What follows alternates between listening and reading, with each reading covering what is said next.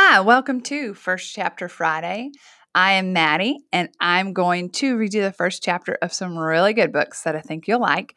You can find me on Instagram, #BigMouthLibrarian.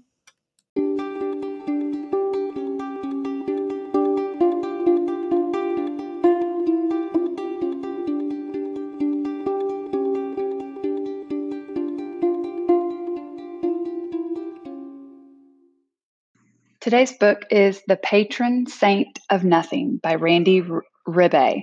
And it is about a high school senior who is getting ready to go to college. And he finds out his cousin, John, has died in the Philippines where Jay was born. And no one will tell him what happened to his cousin and how he died. And he thinks that if he could just get back to the Philippines and visit his family, someone will be able to tell him what happened. And he thinks that the truth is better than not knowing, no matter what the truth is. And he can put the pieces together, and someone will tell him what happened, and he can find closure and vindication for his cousin's death. It's a great window to a country, the Philippines, which I had know very little about, and some of the current issues that are going on there, and some of the struggles of the people that live there. It's a great book that I could not put down, and I hope you love it too. It's available on Sora right now.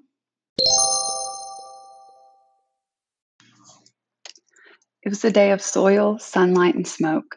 Curtains thin as bedsheets glowed gold as roosters called out from the backyard on the other side of the concrete walls and single-pane windows. On the floor of the room my father and his two brothers had shared growing up, my mom held me as I held a lifeless puppy and cried. The oscillating fan hummed, blowing warm air on us every few seconds. I was 10, and this was my first time back in the country where I was born. A few days earlier, my family had driven the 11 hours along frightening roads from Manila to Lolo and Lola's house in the Bicol region.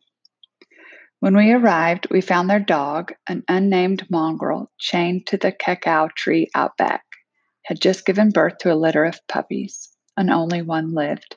The mother refused to care for him, so I had taken the task upon myself. I held him close to keep him warm. I tried to feed him by hand, dipping my finger into a bowl of evaporated milk and then offering a drop to the puppy's impossibly small mouth. However, the puppy would not drink the milk, maybe because of the grief from losing his brothers and sisters, or maybe because of his mother's rejection. Whatever the reason, his breathing grew shallow. His movements slowed. Each time he blinked, his eyes remained closed longer and longer until they never reopened. At that point in my life, I had encountered death only in fiction. I'd heard about other people's relatives dying, but I had never seen death up close. I had never held it. Listen, Mom said in that moment, hugging me closer. So I did, as baby birds chirped outside the window. One thing dies, and another is born. Maybe the puppy's soul now has wings. Gradually, I calmed down and stopped crying, but I still felt heavy with sadness as the warmth left the tiny ball of brown and gray fur still cradled in my arms. When I finally stepped outside, almost all my Filipino titas and titos laughed. Not in a mean way, I think, but more like it was amusing that a dog's death affected me so much because it was nothing to them. Another day, another dog. My cousins did not need to have someone stroke their hair or reassure them that death was a part of life. It wasn't long before the family's attention drifted away like the smoke from the garbage being burned a few houses down. My brother and sister resumed the card game of speed they'd been playing. My dad and Lolo returned their attention to their bottles of San Miguel. My mom gave my shoulder one last squeeze and then went over to the outdoor kitchen to help Tita Chato, Tita Ami, and Lola finish preparing lunch. Tito Danila rested a hand on the top of my head and spoke of finding comfort in God's love, while Tito Manning told me to stop crying and took away the puppy's limp body. He returned a few minutes later, brushing his palms as if he'd just taken out the trash. He moved to pet the puppy's mother as he walked past, but she shied away. He continued on, took out a new bottle of beer down from the cooler, and sat down next to Dad and Lolo. Tito Danilo stood by in awkward silence for a few more moments before joining them, leaving me there alone. But I was not alone for long. My cousin Jun walked over and hugged me. I'm sad too, Kuya, he said, using the older brother designation, which had never seemed right. I'd been born only 3 days before him, and besides that, he was one of those people who've moved through the world as if he'd been around for a long time. An old soul, as they'd say. I almost asked if Jun, what his father had done with the puppy, what he'd done with its brothers and sisters the previous day, but I didn't. We can only handle so much truth at any given moment, I suppose. So instead, I said nothing. He looked at me with sympathetic eyes so brown they were almost black. Do you want to go inside and read comics? I nodded, grateful for the chance to escape from everyone without being by myself. He threw his arm over my shoulders and we went inside and we read comics. A few days later, the vacation ended. I flew back to pine trees, overcast skies, and a Michigan winter that could sputter till May. My tan faded, my tongue forgot the taste of tocino and tagalong. I stepped out of my tinsellas and back into my suburban life as if I had never left. Unanswered. I sleep in on Saturday because I've got no plans beyond gaming with Seth later tonight after he finishes his shift at the sock store.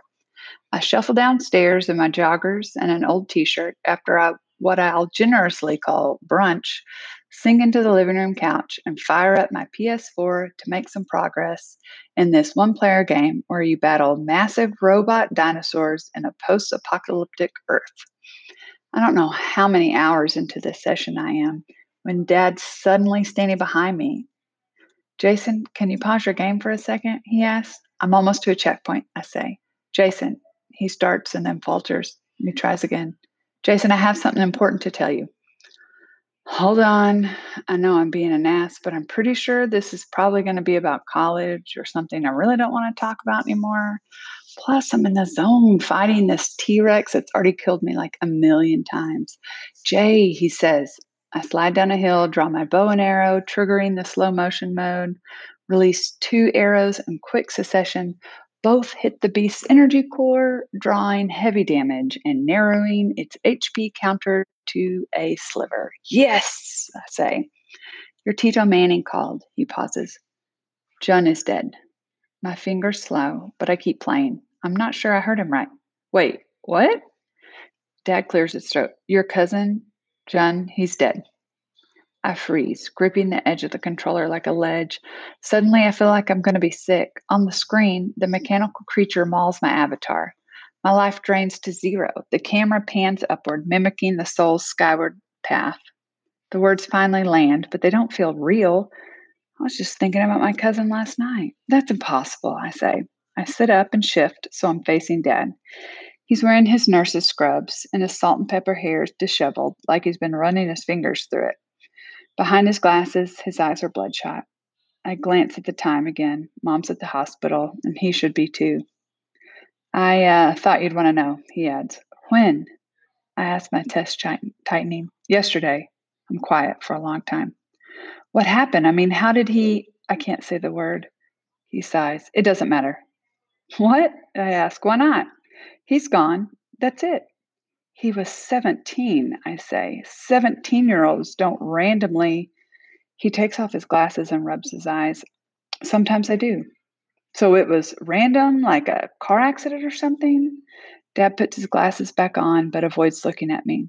He says nothing for a few minutes and then quietly, what would it change if you knew? I don't answer because I can't. Doesn't the truth itself matter? I should be crying or throwing my controller down in anguish, but I don't do any of this. Instead, there's only mild confusion, a muddy feeling of unreality that thickens when I consider the distance that had developed between Jun and me. How do you mourn someone you already let slip away? Are you even allowed to? Since I don't know, I mirrored the disturbing calm of my father, as I always do. We share the space, the silence, but on the inside, I'm a plane with a failing engine. He's gone, Dad repeats after some time. That's it. Then a nervous laugh escapes his lips. I try to process the information. John is dead. His life has ended. And here I am, sitting in my living room on the other side of the world, a can of Coke on the coffee table, playing a video game on an enormous wall mounted flat screen TV, college on the docket. Dad wanders away. Wait, I call after him. Can we get there in time for the funeral? And he stops over his shoulder, says, There won't be one. Confusion hits me like a wall. Why not? Your Tito Manning doesn't want to have one. The way he died, it's none of our concern. What do you mean? I ask. But he's already gone, probably retreating upstairs. Left alone, my confusion turns to anger, which starts to grow with nowhere to go, like the roots of a plant in a too small pot. I finally drop the controller and bury my face in my hands. I take a few shaky, deep breaths, but my heart continues to race. My jaw stays clenched. My stomach remains knotted. I think of all the letters we wrote to each other over the years. What did his last one say? I don't even remember. But this I'll never forget. I left it unanswered. Thanks for listening. See you next week.